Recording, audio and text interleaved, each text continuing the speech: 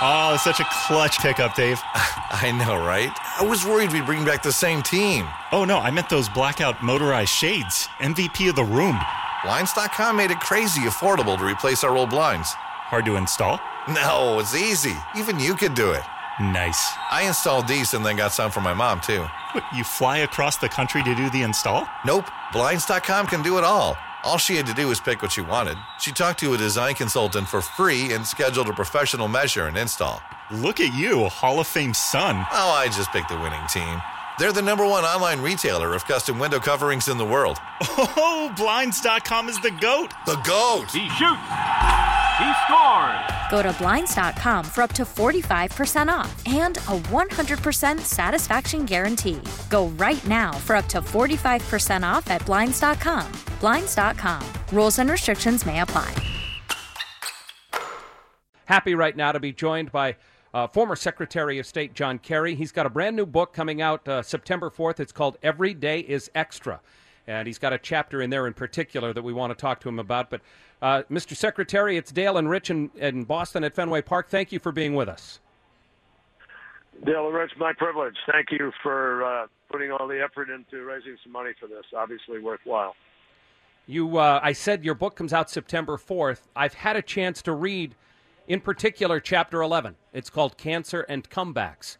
And you go through great detail talking about how 16 days after you announced your presidency, your candidacy for President of the United States, you get dealt the news that you, in fact, have prostate cancer.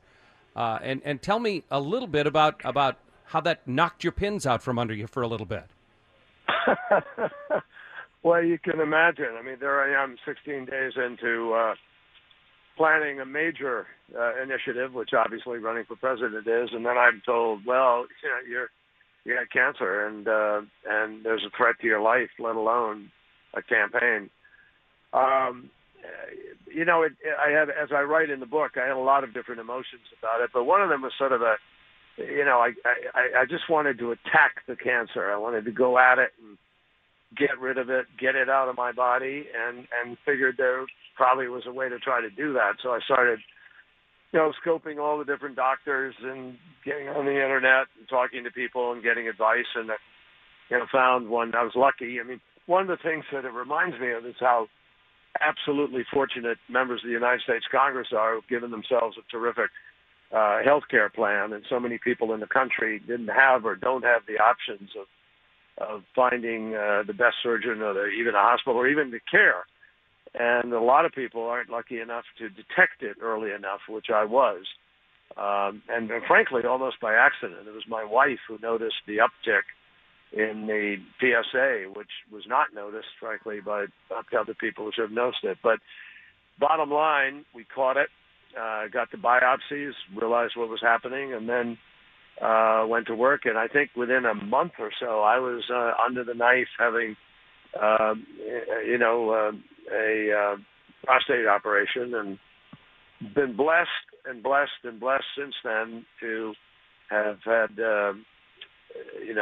under zero or zero negligible recordings. So after this period of time now, they say you're cured, but you always have a lingering question, and you always check it. Now, you mentioned in the book as well how you lost your father to the same, prostate cancer. So you must have had some knowledge about it and sort of what you were going to be in store for. Well, I didn't in a sense, because my dad, for reasons I wish I could ask him, didn't have an operation. He did the watch and wait routine, and his doctors told him, he was older than I was when he got it, and the doctors told him, well, you're not going to die of that, you're going to die of something else, because prostate cancer is usually relatively slow moving. And that's what he thought, and that's what he believed. So he had some radiation, and he had other, approaches. But in the end, it came back, and it came back with a vengeance, and that is what he passed away from, which, needless to say, was a large motivation to me to attack it differently, which is, I obviously thought about it at great length in the context of my pa's experience. As I say to people who we visit with over the course of these 2 days, nobody wants to have to deal with a cancer diagnosis. But I guess the good news is if you live around here, there may not be a better place on the planet to deal with it than the medical facilities available here in Boston.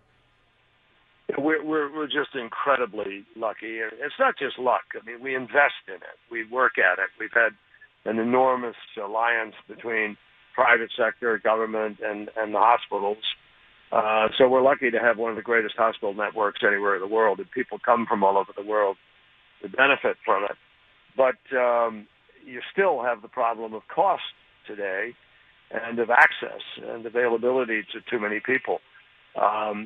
One of the greatest things about where we are now with all of the Dana-Farber and MGH and other hospitals that are engaged in major cancer research and initiatives, we're making progress. I mean, it's hard to say that for somebody who's just gotten a terrible announcement and they're struggling with it. But because of the genome findings, accomplishments that came with partly a significant government commitment, we now have a mapping capacity to be able to specialize certain kinds of cancers approaches. So we have individualized, entirely custom-made cancer treatments for people based on their DNA and based on the particular cancer they have and the tracings, et cetera. And they're doing just amazing things now. I mean, people live longer with cancers. They are cured today in ways that they never were before. So we all ought to be, very grateful for the extraordinary amount of effort and work that goes into that research. And obviously, we all need to support the research, and a lot of different efforts do it. Your Radiothon is one, the PMC, other things. But we should be very proud of the commitment of the citizens of our state and beyond to try to help people find a cure. And I'm convinced, my friend Joe Biden is engaged in his moonshot on cancer because of the tragedy, partly because of the tragedy of losing his son, Beau. And I think there's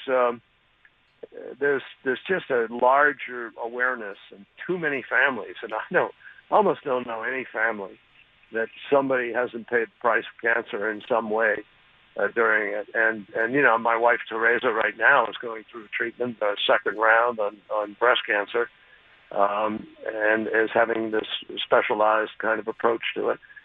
So there's just a lot of it around, and we have to be even more preventative than we are today, with more concerned about exposure to toxins and the food we eat. All of these kinds of things are critical.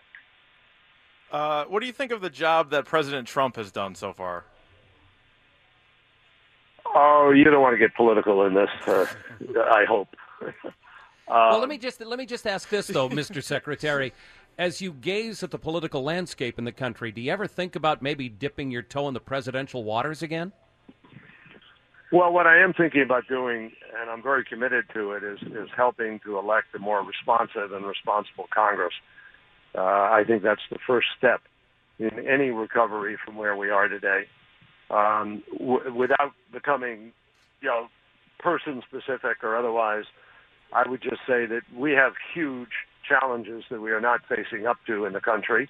And one of them will pertain to cancer, and that's climate change, because of what will happen to water, what will happen to food, product, and so forth. People need to understand the connection of these things to the spread of disease.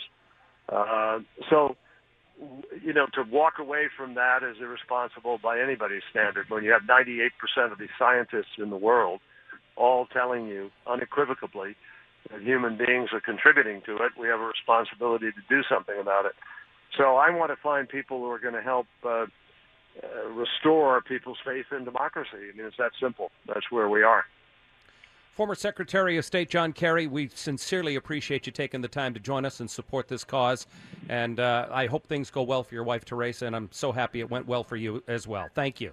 Well, I'm delighted, and I'll make my own contribution to your Radiothon. Thank you so much, Thank you, Mr. Secretary. Take care. You take care. Take care. That is care. Thanks. Former Secretary of State John Kerry joining us. Oh, such a clutch pickup, Dave. I know, right? I was worried we'd bring back the same team. Oh, no, I meant those blackout motorized shades. MVP of the room. Blinds.com made it crazy affordable to replace our old blinds. Hard to install? No, it's easy. Even you could do it. Nice. I installed these and then got some for my mom, too. What, you fly across the country to do the install? Nope. Blinds.com can do it all. All she had to do was pick what she wanted. She talked to a design consultant for free and scheduled a professional measure and install. Look at you, Hall of Fame son. Oh, I just picked the winning team. They're the #1 online retailer of custom window coverings in the world. Oh, Blinds.com is the GOAT. The GOAT! He shoots.